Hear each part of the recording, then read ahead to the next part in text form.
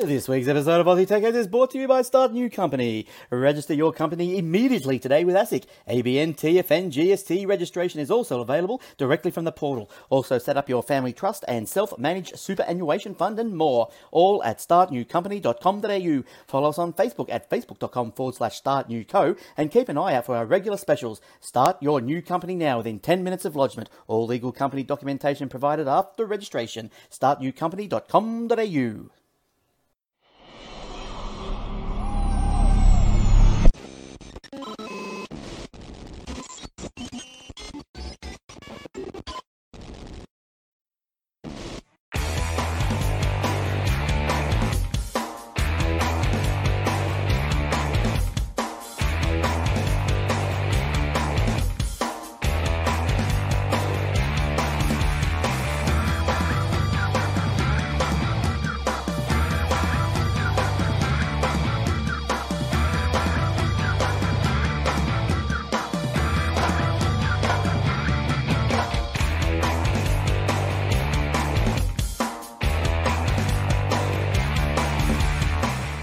And also brought to you by athwebhosting.com.au.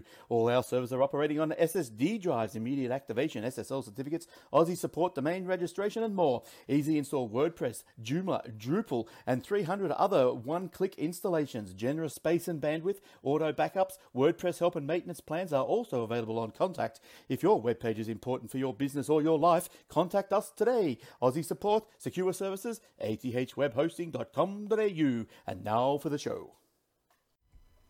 Welcome to episode 674 of the Aussie Tech Heads, recorded on the 23rd of April, 2020.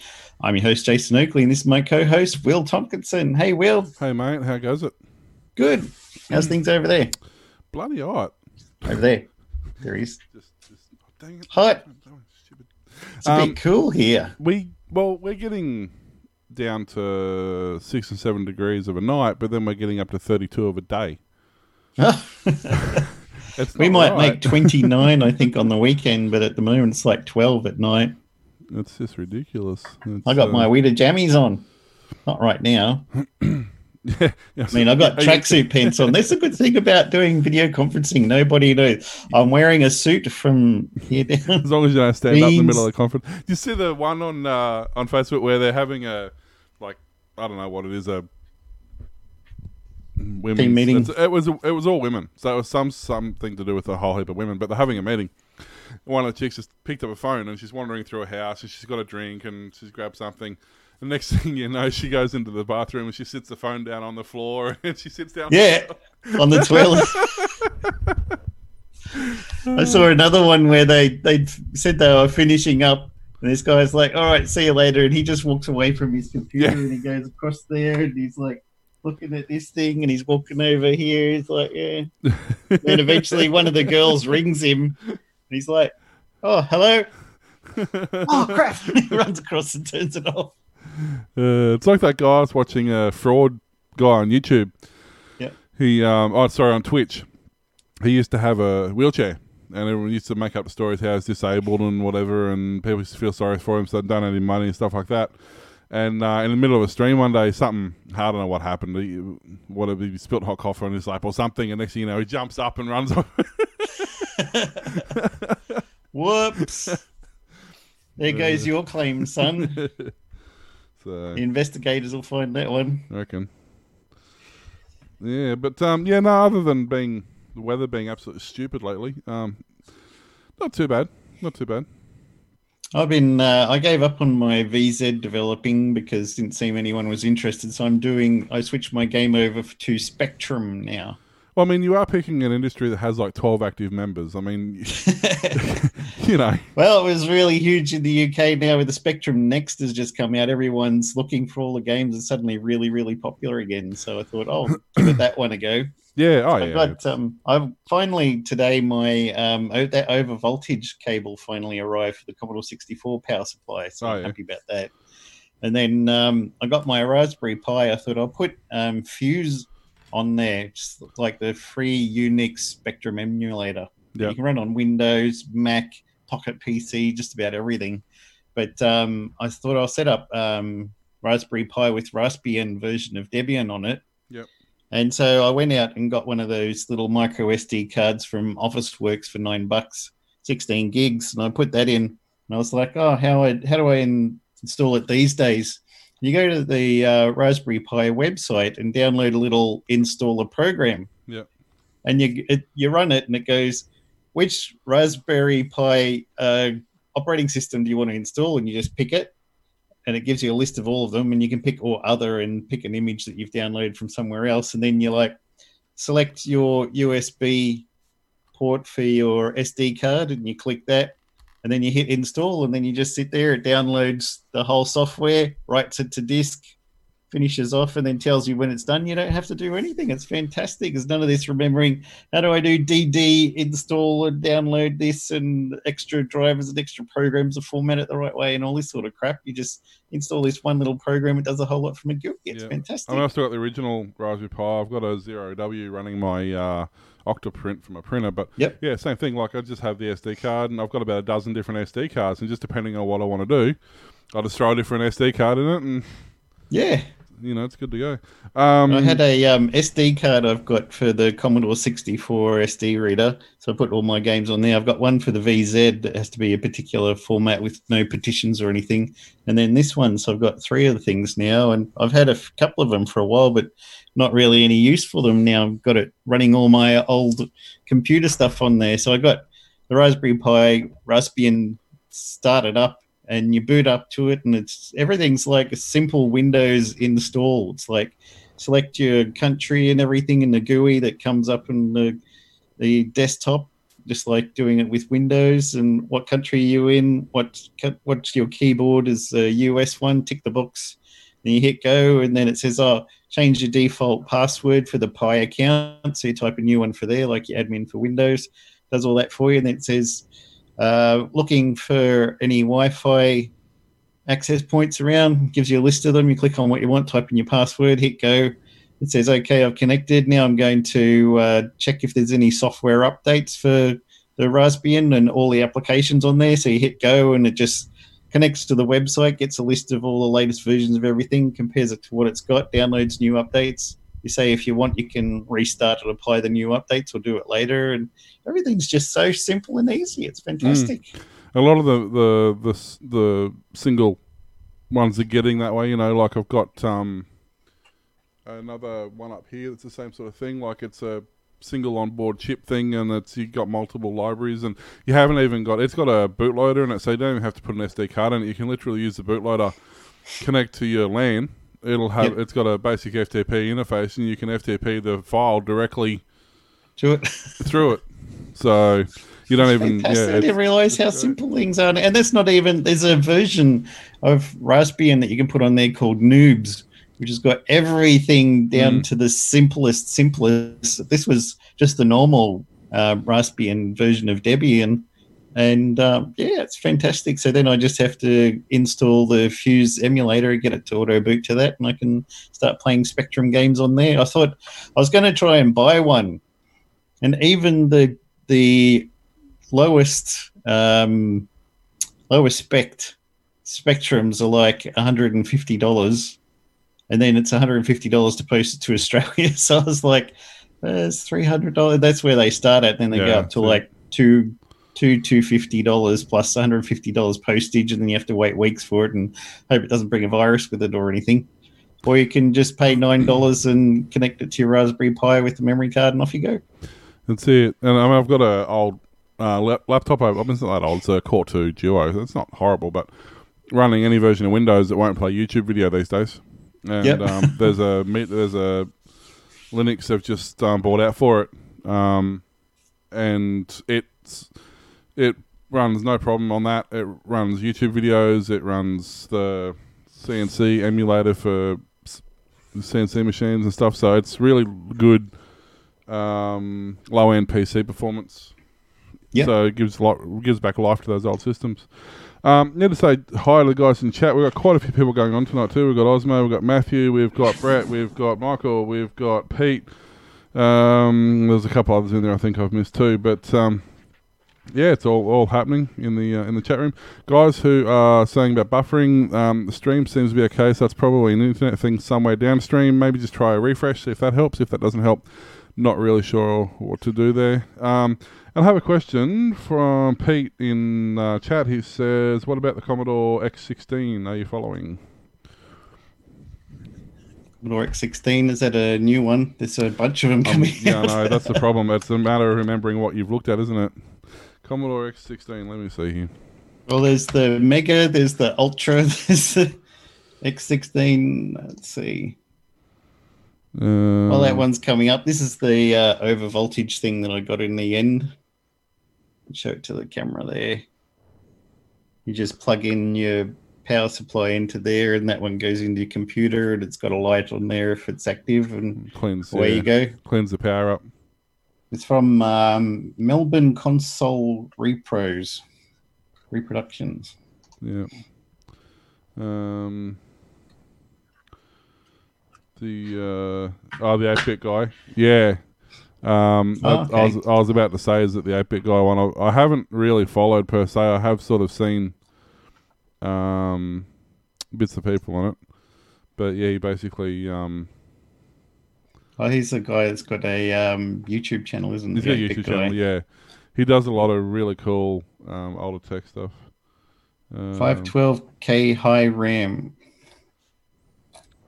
So it's got 6.5 CO2 CPU at 8 megahertz, 40 KB of main RAM, 512 KB or 2 meg of bank RAM, 128 KB of bank ROM, Vera video controller, 16-bit class, 128 KB of external video RAM, 640 by 480 pixels, 256 colors out of 4096.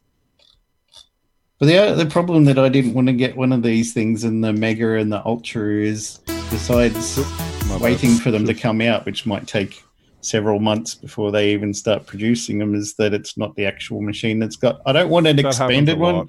It's like I was helping the guys port the multi-platform arcade game designer program to the VZ, and the VZ came with one graphics mode, 128 by 64 pixels in 4 colors. That was a standard VZ. The 6847 chip in there can do several other graphics modes with higher resolutions, with monochrome and stuff like that, but you can't do that at all on the standard VZ without soldering stuff on there.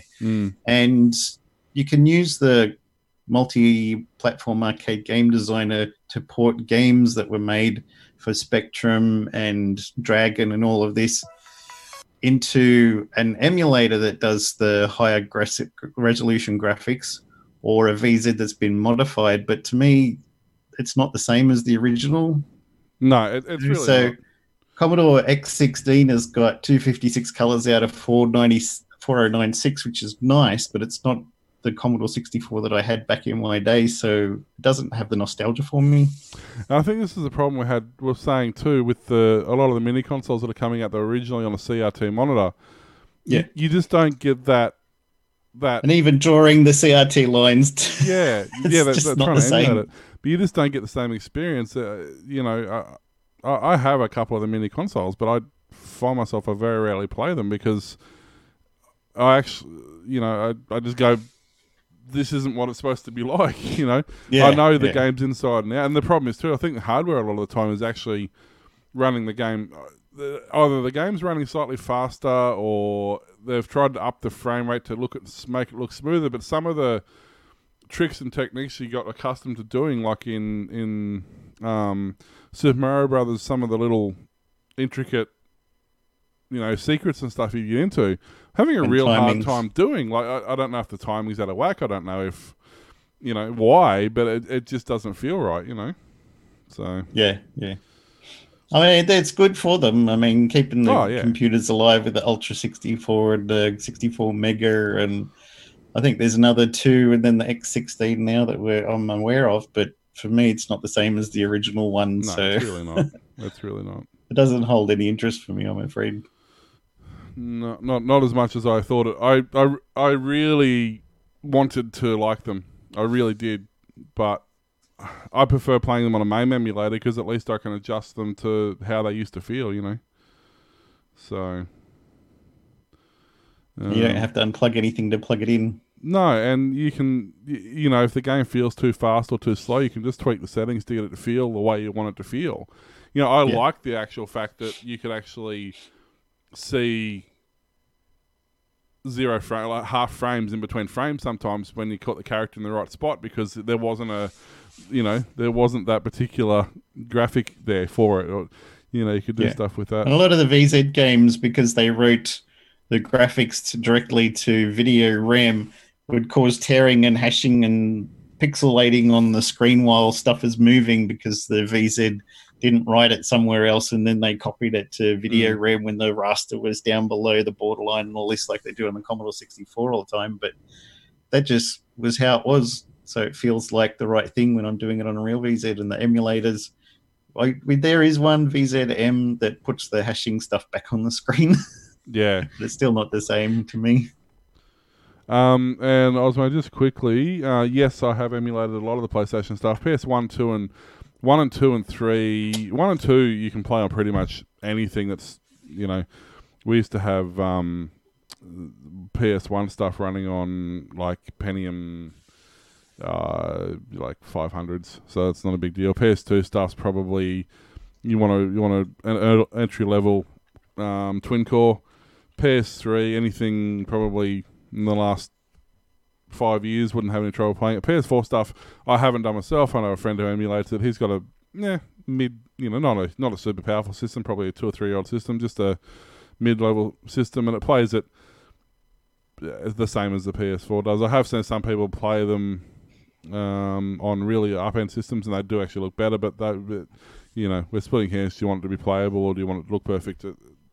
There can be a massive system difference. You can have a fairly good-looking game on fairly low bit of hardware, but to make it just that little bit better requires 10 times the hardware performance. So sometimes it's not worth making it look super amazing for that little bit of performance game you're going to get for the amount of hardware required to do it. You know what I watched the other day? An interesting video about Crash Bandicoot. Finally, what'd you think? Really, really good. It's really interesting. Yeah, it really shows just how outside and they're the like, box we're doing all this amazing polygon stuff and not bothering about textures because they just slow it down. Yeah. And we got like 600 polygons just for Crash because he was the most important character, and the rest of the polygons had to be squeezed into trees and rocks and stuff. They only had what was it, 800 to play with or something. And we had to buy 6 Silicon Graphics workstations just to do the work on it. I couldn't believe that. They could wireframe the technology on a Silicon Graphics workstation, which at the time was that was it. That was about the best thing you could buy. And they were $10,000 each or something. Yeah, and they could only wireframe it if they wanted to actually. They couldn't real time anything. They had to encode it and render it and then play it back. Wow, really? Yeah. It goes to show how powerful the original PlayStation was when it came out, though. Yeah. They said none of the other stuff that was out was even doing real 3D. Some of them were doing kind of 3D and 2D, 3D. Even a lot of the earlier PC stuff, like you had Ken's Labyrinth and you had the early engines like the Doom engine, which was not 3D, it was multi-point 2D. So even the earlier But no consoles did 3D even. No. If they said they did. No. They're like Space Harrier with sprites that start off small and then get bigger and blockier as they get close to it was the multi-point. Oh, that's 3D. Multi-point 2D, a lot of them, that's sort of... But anyway, we've lost all our viewers again. We do that. Again! We might as well start into our news then, since nobody's listening. No. We've got the interesting part out of the way. Now we'll do the boring part. I still haven't got that yet. That's still something I've got to do, eh? That was this week in Old Fart Geeks. No, it's medium old fart geeks this time. Yeah. Vivaldi, the browser launched by former Opera CEO John von Texner, has long positioned itself as highly customizable alternative to Chrome and Firefox for power users. Today, the team is launching version 3.0 of the desktop browser with built-in tracker and ad blockers, and it's bringing its Android browser out of beta. Now it's doubling down by integrating a block list powered by DuckDuckGo's Tracker Radar. Correct. Like competing browsers, Vivaldi offers 3 blocking levels that users can easily toggle on and off for individual websites. These blocking levels are relatively blunt, though, with the options to either block trackers block trackers and ads, or disable blocking. Competitors like Edge offer slightly more nuanced options for blocking trackers, though expect Vivaldi will adopt a similar scheme over time. For the most part, the Vivaldi team always said that they would delegate ad blocking to extensions, though it added the option to block highly intrusive ads in the middle of last year. And while the company still notes that blocking trackers provides enough privacy protection, with today's update, it now gives users the option to block virtually all ads without the need to download any extension. As a Chromium-based browser, Vivaldi supports all the Chrome extensions anyway. As for the mobile version, which is now generally available for Android 5 and higher, the most important fact is probably that it exists, given how most users expect to be able to easily sync their bookmarks, passwords, and browsing history between mobile and desktop. As with other browsers, you can choose what you want to sync. Was it you who was first telling me about Vivaldi? I think so, a while back, yeah. I'd actually forgotten about it since then. But it's interesting because they're using the Chrome back end. People are having trouble implementing Chrome AdBlock on Chrome, so it's interesting to see that they can get away without putting it on. I'm glad to see DuckDuckGo as being a default search engine. Yep. I guess for the normal searches that people do, you're going to be hard pressed to notice any difference. But they've got a list of trackers to block that they get from DuckDuckGo, so that's good. But there is, once you start getting into, well, to give you an example, that Facebook and Twitter have said they're going to start blocking anything that they feel is classed as conspiracy theory. Yep. Which, like, literally could be absolutely anything, depending on how you... Depends on who's doing the blocking. Yeah, it depends on how you see that as a thing. Like, who decides what's a conspiracy? I mean, the government invented the term to basically cover up, their own stuff anyway. But who is the one who says, yes, it's a conspiracy, or no, it's not? Like, where do they... Yeah. So... A lot of those platforms always said, we're not here to monitor and block things. We're just providing a platform for people to do stuff on. It's up to you whether you want to read something or believe it or whatever you want to do. Which is true for some platforms. Like now they're like, we're the gateway. Minds.com is a classic example of that, where it's open and it's peer-to-peer and there is no censorship on there. You can do whatever you want. Yep. But... browsers adhere to that sort of thing too. They're like, oh, we're open and we don't censor it. But it's very easy to prove that they do, because you go to DuckDuckGo, type in some things, and you go to Google and type in some things, and the results are entirely different. Yeah. It's not necessarily that the results of Google are better or worse.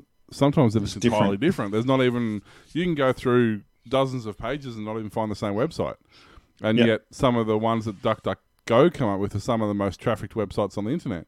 So it's not necessarily that they're not rating well. It's literally just the fact that Google, for whatever reason, has decided to ban them. Yeah. So, it's one of those things. But no, there's Vivaldi's good. Obviously Firefox and Opera are now on mobile as well. They both now have built-in VPNs as well. So there's... Why not use them? Yeah, exactly. I mean, as I always say, you don't necessarily need to use them for everything you do. And there's some things you definitely actually don't want to use them, because it's probably going to give you more trouble than it's worth, to be honest. Because especially if you think you try to use your banking, or you log into Google, something that's expecting you to do from Sydney, and then you're in Istanbul and it goes, hang on a minute. So you do have to be careful with VPNs, but they're definitely... Something I thought was interesting when I first started using Firefox, when you go to Facebook and it says, how would you like us to just run Facebook in its own little sandbox where it can't track you or see what you're up to on other websites? And you go, yes. And then from then on, anytime you run Facebook, it opens its own little sandbox that's locked off from everything. Yeah, I had heard. I haven't done it myself. I don't use it for that, but I had heard that was a thing that it could do. I do know that you can... maybe it was that one. There was a program that let you sandbox. We could actually do it too. You could force any website into a sandbox. Oh, yeah. They call it a Facebook container. I think you can do it on anything. Yeah. Um, and why not? Keep yourself private. They don't need to know what other websites I look at. Well, that's it. And that's the thing with most of the websites. Not only the websites, the search engines, the browsers, they all, they all track you to some degree. But there was a thing about, now it's mandated by most ISPs and most governments. They're like, we need to access, the data, so you need to hold it for 6 months, and that way we can look at it whenever we want. It's like, well, no, that's not really. It's not really how this works. I get tracking data is fine. I mean, it really tells you not a lot of information. It tells you where you last were, what your next were, what your search history was, so that it brings up relevant ads and stuff like that. So that's fine. But the other reason I like DuckDuckGo is they don't. Not only they don't track your data, but they don't store your data because they don't track your data. They don't care where you come in from and where you're going to. They just don't care. The only thing they do track generic data, like they'll track which country it's from and how much traffic they're getting, that sort of stuff. But they don't use tracking cookies and they don't stuff like that. So they can't sell the information, because they don't store it. Yeah. So it's one of those. There's a new blog. Peter Dutton proposes prison for people refusing to provide passwords. Can we put him in prison? Should do. It's from the Sydney Criminal Lawyers website if anyone wants to look it up. I had heard. I mean, there's already a thing in place saying that if the feds ask you, you have to tell them. So, one of the proposals, people who are not even suspected of a crime would face a fine of up to $50,000 and up to 5 years imprisonment for declining to provide a password to their smartphone, computer, or other electronic devices. Furthermore, anyone, an IT professional, for example, who refuses to help the authorities crack a computer system when ordered, will face up to 5 years in prison. If the crime being investigated is terrorism-related, then the penalty for non-compliance increases to 10 years in prison and or a $126,000 fine. And none of this is enforceable, but yeah, good luck with that. I got something else probably unenforceable coming up in another story soon. Just quickly too, in the chat, they're just saying, what's the best VPN? Best VPN is sort of your personal preference. For me, my favorite is Nord in terms of versatility and what you can do with it. The amount of cross platforms it works on. It works in a lot of routers, a lot of stuff independently. My NAS has a Nord plugin, so all the external traffic to torrents and whatever all goes through Nord. So for me, it's Nord. I've tried several. I've tried Surfshark. I tried, what's that other big one that they used to? I had CyberGhost for a while, but it was annoying me, so I uninstalled it. I've tried several of them. I've come back to Nord 2 or 3 times. I just find it, for me, it does everything I want to do. It does it cheaply. It does it quickly. The one thing I have never had issues with Nord is my speed has never I mean, if you do a speed test, yes, you can tell your speed to slow down, but it's never noticeably slowed down to the point where I can't watch videos or can't stream stuff or whatever. It's just never been a problem. So that's just my personal preference, but for me, it works perfectly fine. There was one I was reading just recently. Someone's brought out a new technology for their VPN that's going to be twice as fast as the others. I'm just trying to find out where the story was now. Yeah, it's all fine, Dan, to say that right up until the point where you get to, actually hitting the real world. NordVPN's own tests have shown a new system they've got called NordLynx. Easily outperforms all the other protocols, IKEA v2, IPsec, and OpenVPN. How much faster? According to NordVPN's 256,886 speed test, when a user connects to a nearby VPN server and downloads content that's served from a content delivery network within a few thousand miles or kilometers, they can expect up to twice higher download and upload speed. It's got, they call it the first mainstream WireGuard virtual private network. I was going to say, from what I understand, it's basically a P2P style network. It uses it for caching.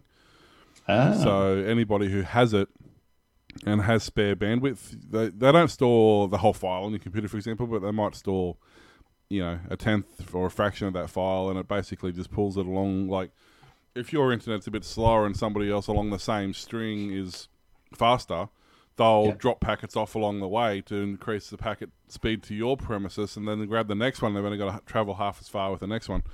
That's the way I understand it. And they've added in double network address translation NAT system to protect their privacy. And that's what the one thing I was saying. It doesn't seem to matter. They've got thousands of, VPN destinations where you can choose where you want to be. And realistically, it doesn't matter which one I choose. They all seem to be almost as far. Like, I can go to the other side of the world. I actually get better speed tests using my VPN across the other side of the world than I do using a direct connection. So says a lot, doesn't it? But I've just been asked if that's whiskey, and if that was whiskey, I probably wouldn't be doing a show right about now. You'd have better things to do. Not after that was Saturday night. So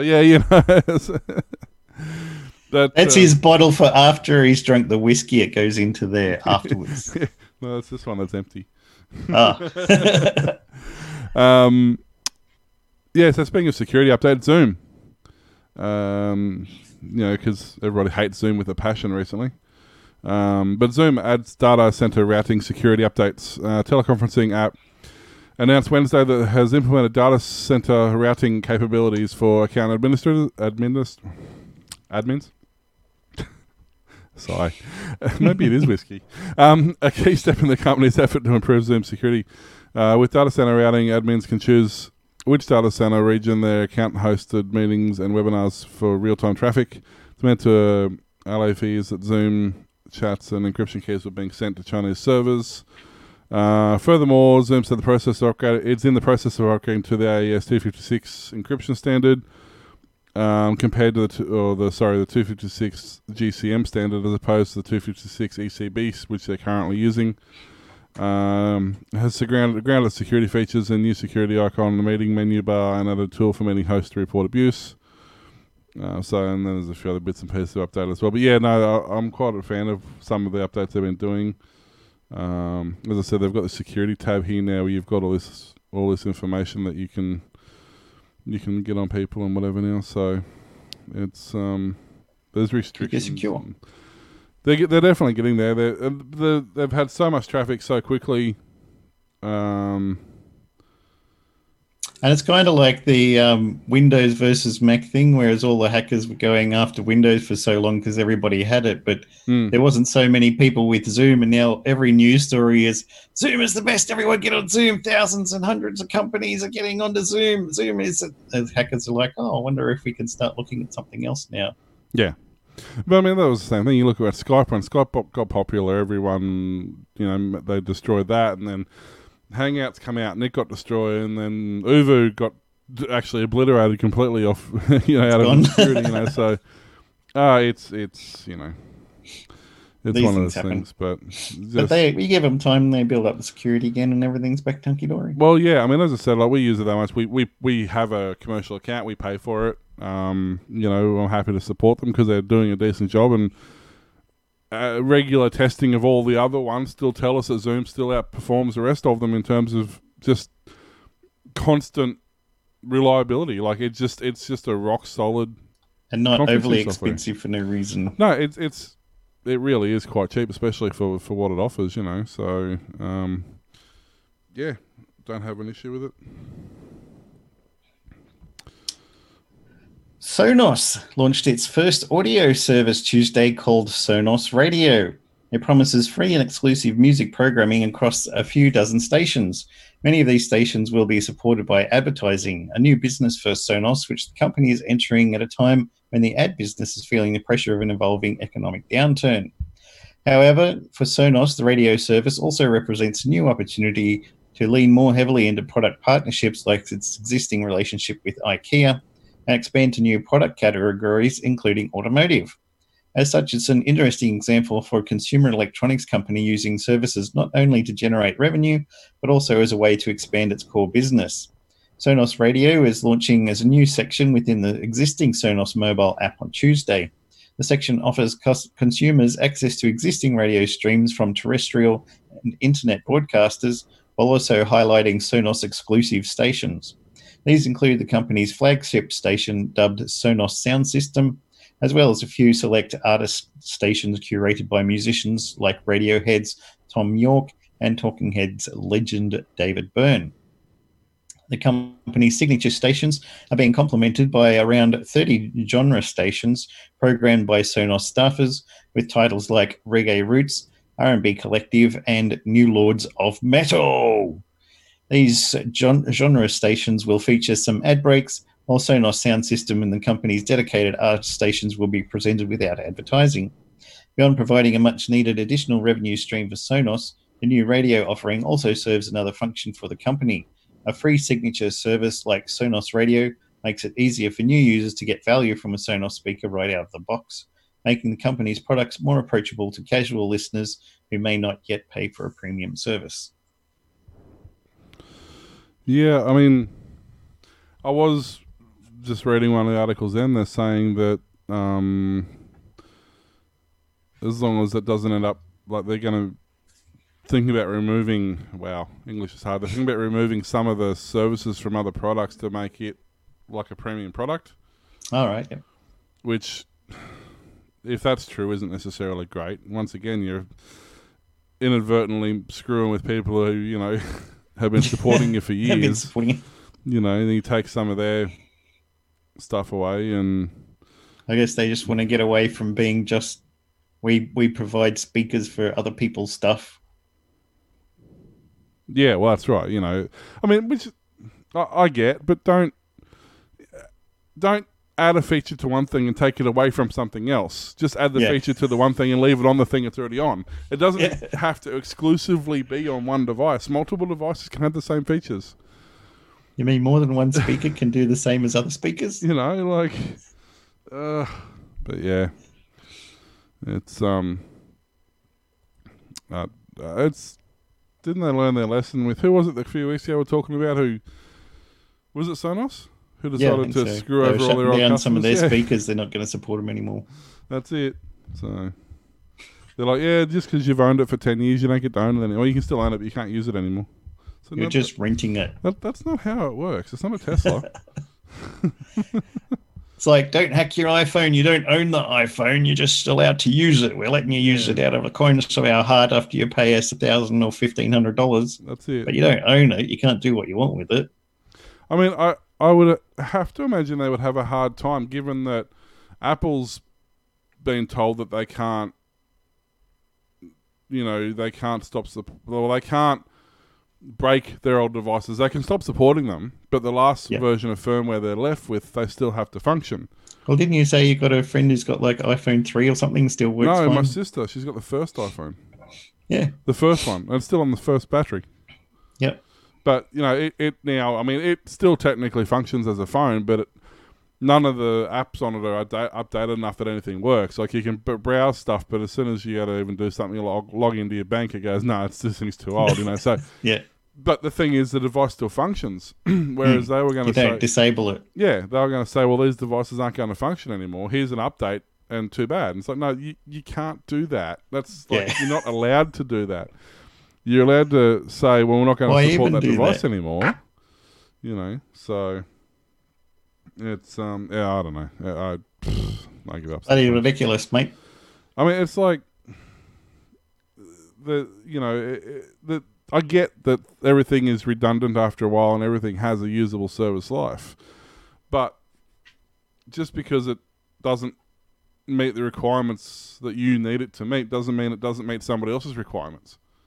Yeah, it can still work as a Bluetooth speaker. I mean, what stops it from doing that? Yeah, I mean, I'm still using like the original Google Minis that come out. I have no problem. Bluetooth hasn't stopped working with Bluetooth 1, 2, 3 now that 4 and stuff is out. In actual fact, it seemed to have made the original Bluetooth even more reliable. Yeah. Because in my Camry, the head deck is the factory head deck and it's Bluetooth 1. Yeah. And on my older phone, it was actually pretty flaky. Like if you move the phone this far away from the head deck, it'd start crackling and carrying on. my new one that's got Bluetooth 3, I think. I can have the phone inside here and it still connects to the car. So it's actually, even though the service itself is new, it's actually bolstered the original service that was there. Nice. So it's not a bad thing that older technology hangs around. Sometimes you see, like, look, the original, how old is this original Raspberry Pi now? This has got to be pushing 10 years old, 8 years old, something like that. Still works fine. And they're still developing software for it. Like it might be redundant in terms of it's been replaced with newer versions, but they haven't forgotten about the old versions. There's still XBMC media centers running all around the world off these things. Yeah. So it's I don't know. But anyway.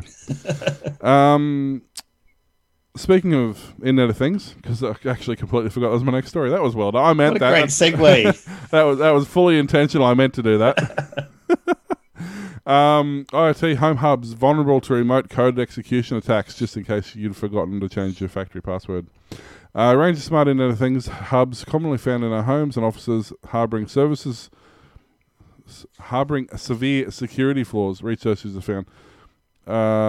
They said 3 different hubs: the Frabaro Home Center Lite, the EQ3's Homematic Central Control Unit, and the Eco EP's ELAN RF03 contained. They just roll off the tongue, don't they?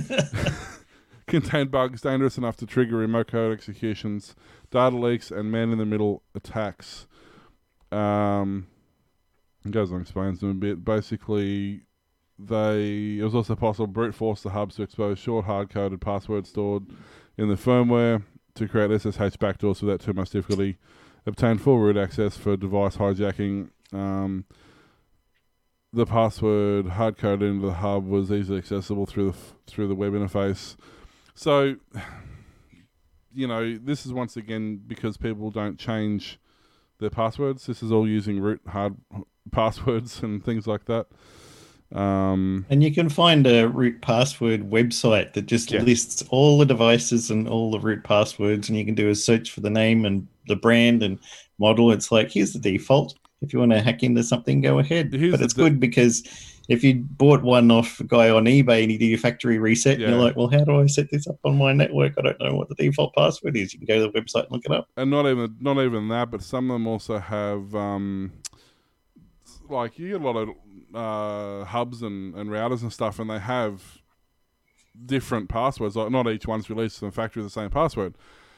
But to make it possible for the factory to do them, a lot of the time they'll use a random series of numbers based on the serial number or something, and they've generally been, reverse engineered by now. So you can put your serial number in, you get given this long string of things that's actually the device's password. So it's getting quite easy to find multitudes of default passwords now.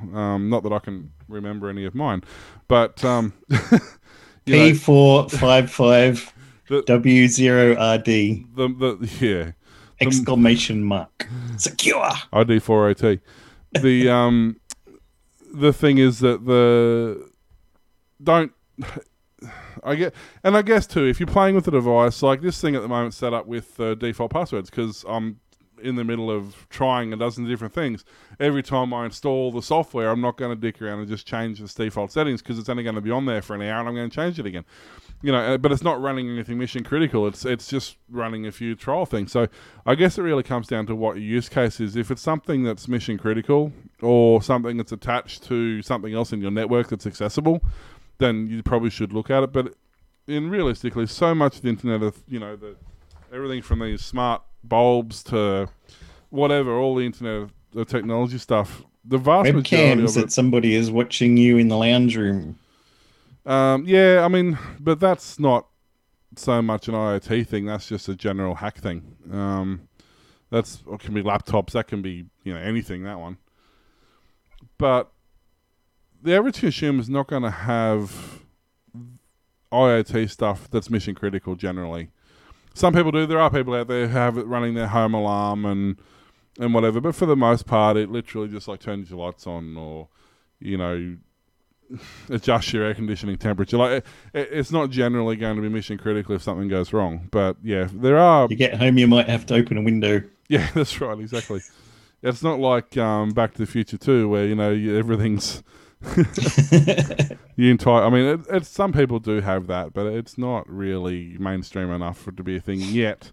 And that's part of the reason that some of this stuff is so easy to hack into, because it's not mainstream. There currently is no standard for home automation. There's 12 standards.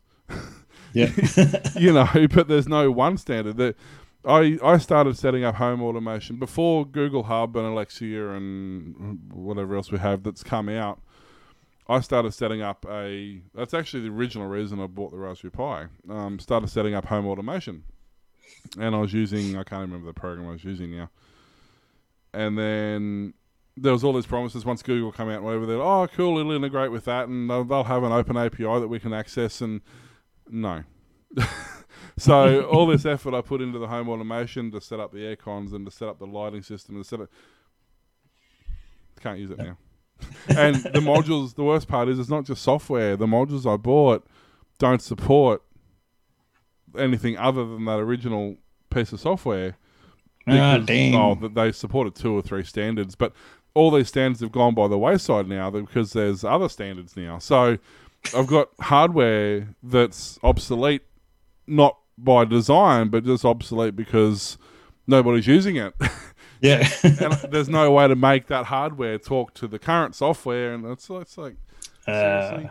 I mean, home automation is not new. I've been doing home automation since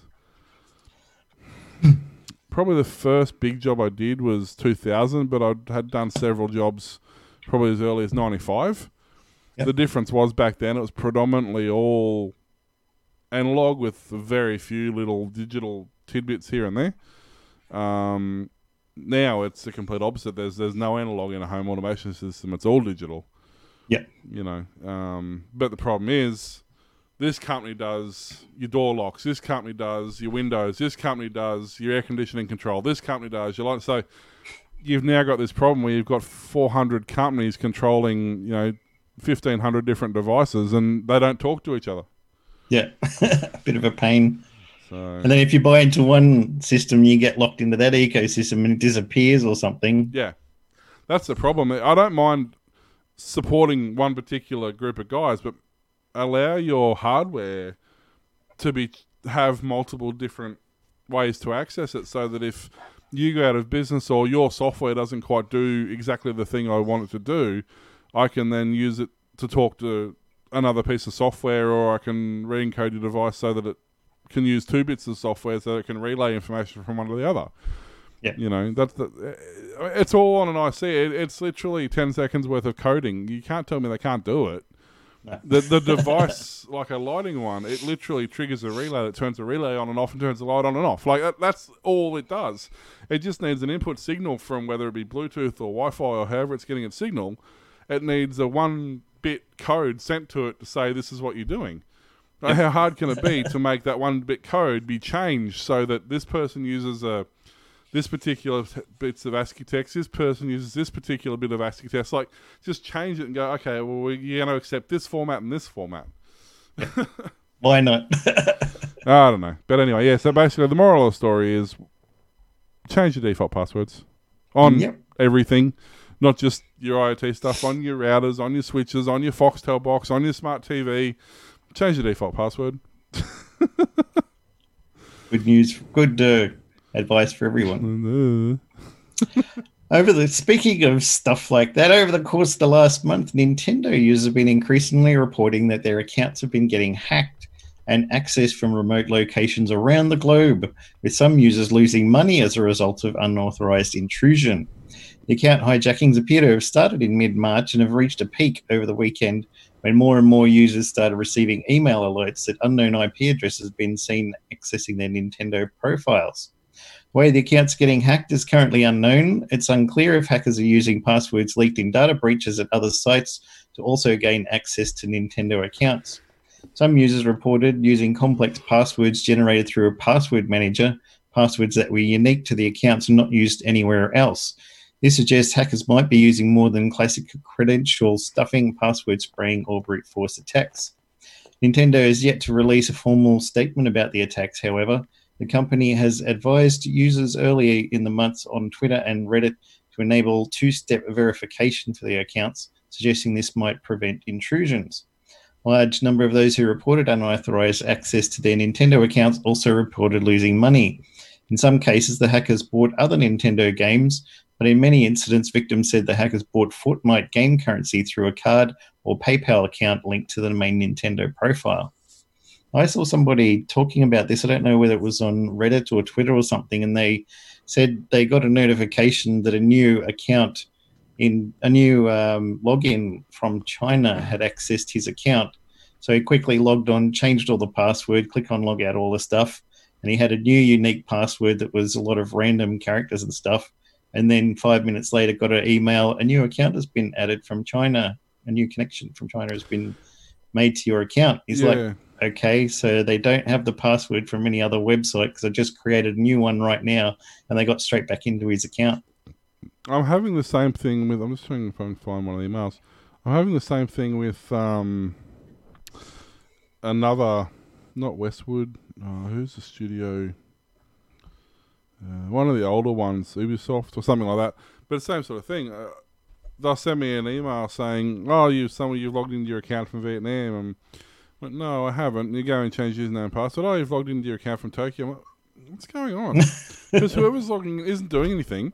They're not accessing any of my games because none of those have been downloaded. They haven't registered any games to any accounts because none of the registration keys are invalid.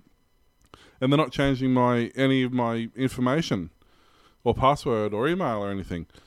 So I don't know why. Two things. I don't know why they're logging into my account. And secondly, on the email I get from the company,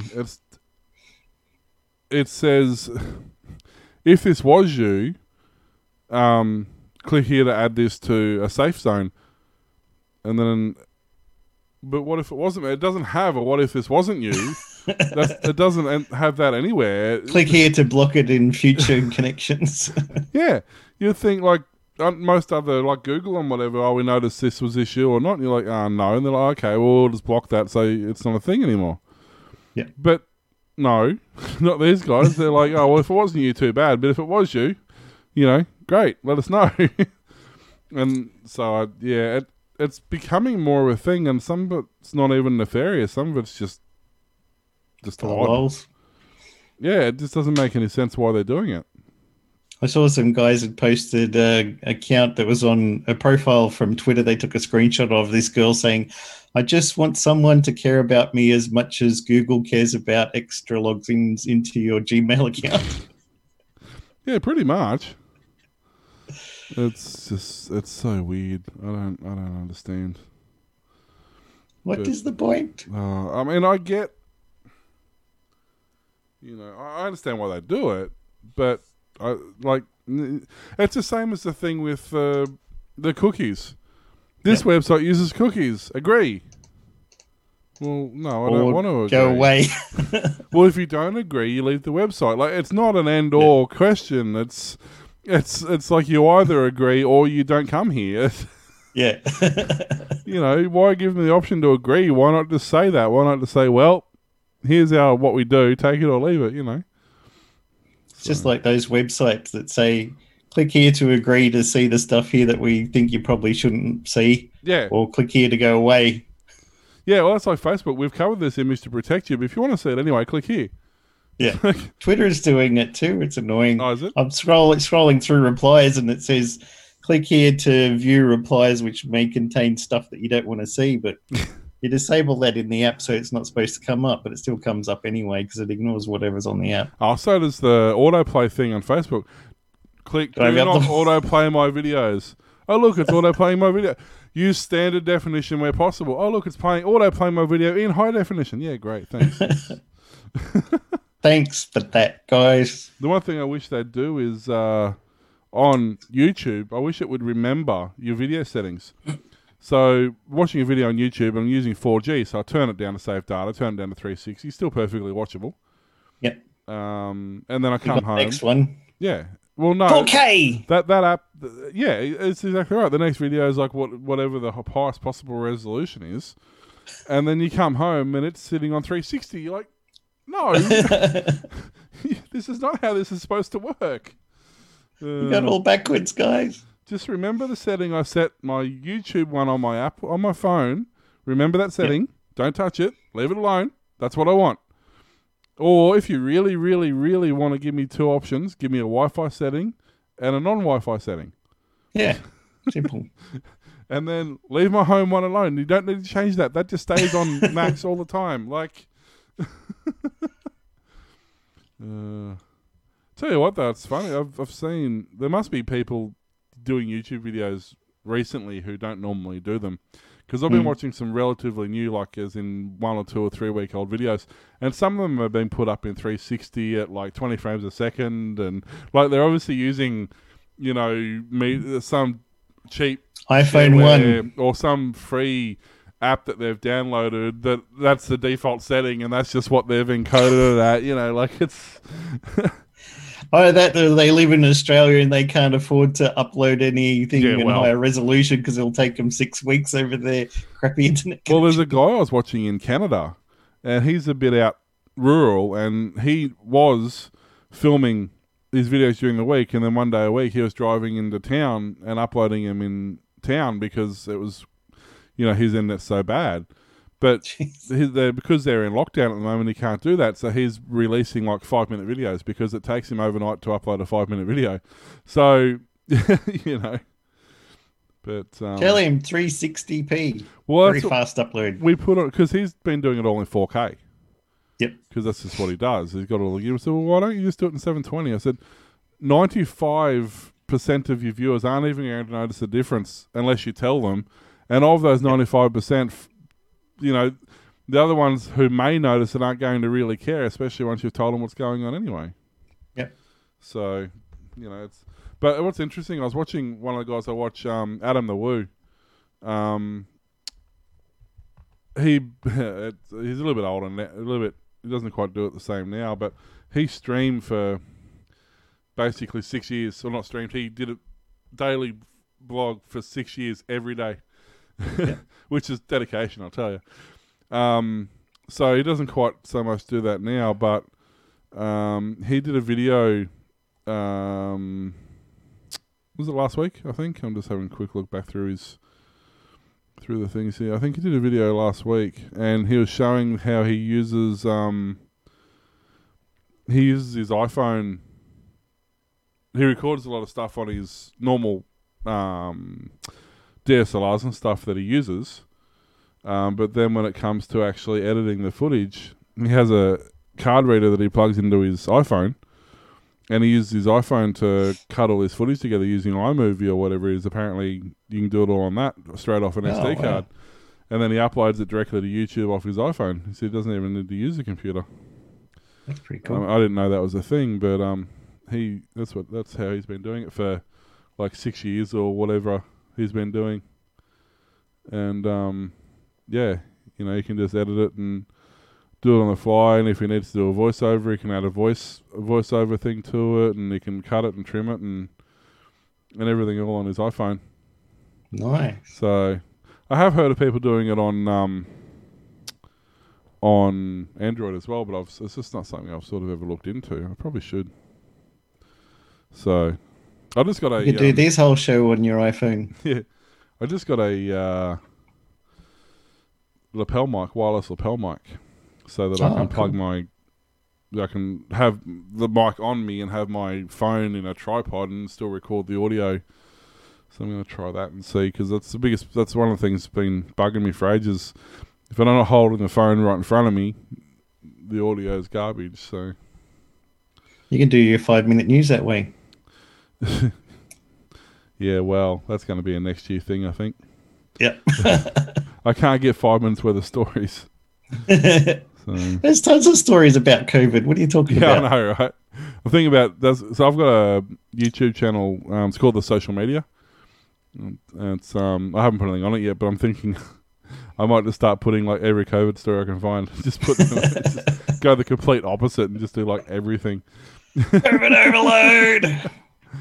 So, Social media giants Facebook and Google will be forced to pay Australian media companies for sharing their content or face sanctions under a landmark decision by the Morrison government. Huh? Australia will become the first government to impose a legal regime, including financial penalties for digital platforms that profit from content produced by news media. Federal government has instructed competition watchdog the ACCC, who seems unable to be able to enforce any other kinds of laws like petrol prices or competition, to develop a mandatory code of conduct for the digital giants to adhere to. Writing in the Australian newspaper, Treasurer Josh Frydenberg said it was only fair that the search engines and social media giants pay for the original news content that they use to drive traffic to their sites.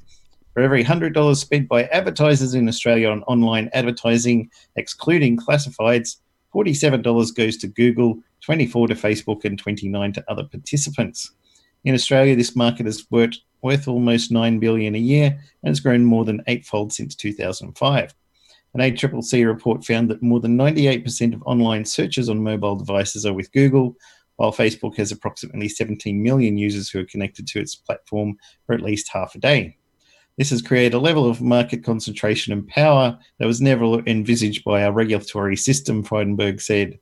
The mandatory code would force tech companies to pay for the content they siphon from news media companies, share their consumer data, and be subject to rules on the rankings of news on their platforms. Good luck with that, guys. But does that mean that they have to put rules in place of saying that media outlets actually have to produce real news? I mean, that's the thing that they don't mention, isn't it? Do you have to pay a penalty if the news you put up wasn't real news in the first place? Like, exactly. I don't know. I mean, I was reading there was another country that tried to do something like this, so Google and Facebook just removed them. Yeah. And now nobody can find the news because they're not going to go to smh.com.au and then search for news. They're going to type in what they want. Google comes up. Here's all the websites with the news. Click on it. Go there. You can't go to a news site these days anyway. It's all behind paywalls.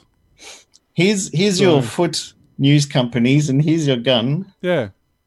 I know. They've already made their own life difficult enough by... We're dying. No one's reading the news. How do we fix that? Let's make it so they can't find the news to read. That'll make us get heaps of money. It's just stupid. But, I mean, mind you, somehow or other the Australian government's made it so that every company that sells the product in Australia has to pay GST even though they're not in Australia. Yep. I'm not sure how they managed to pull that one off. I think there's a certain retailer mogul who has a lot of horses, shall we say. He's got horses, but they've all bolted. That one to get pulled. I don't know. It's just so weird. Like this, it's the thing with the they're going to try and forcibly install this COVID tracking app thing. And you read in the news reports it can't work on the iPhone because unless the app is running and the iPhone is turned on and unlocked, the tracking doesn't work. Generally how most iPhone apps work, really. Yeah, because the iPhone is so locked down that if you lock your phone, it'll stop working. If you go to another app, the tracking will stop working. Yeah. And on the Google one, it's just uncheck the box that says allow apps to track my location. Yeah. It's not that much more difficult, you know. Australian government, so high in IT, so awesome. They're just brilliant at everything. That's how we got this super fast NBN, countrywide fiber speeds, 1 gig downloads for everybody. It's so well that, you know, they can manage to maintain a stable connection to their unemployment offices. Oh, wait. They can't get the census to work. They can't get the websites for unemployment to work. Well, all this week, the whole online schooling thing, none of the websites have been working. It died, yep. And they're like, hackers. They're always, as soon as something dies because they don't provide enough bandwidth or service for it, those bloody hackers are getting everything. They took over the census. They took over this. No. Well, if you'd use the pay version of Amazon instead of the free version, you might get somewhere. Your micro B that you're running it on just shut itself, caught fire and exploded. It's all those Internet Explorer 5 systems that are still kicking around. Oh, dear. Dum dum dum dum dum dum dum dum dum. Yeah, you know, you can't That's buy it for me. You can't buy intelligence, as they say. Yeah. So, yep, no, it really, like, seriously, guys, like, I can show you my screen, like, this is a newsfeed app that we use. We use several different apps, but this is just, like, COVID. The last 24 hours, pretty much, is, where are we up to? That's, about there. So about 500 stories. Now there's countries that are suing China for cutting into their economic revenue. Yeah.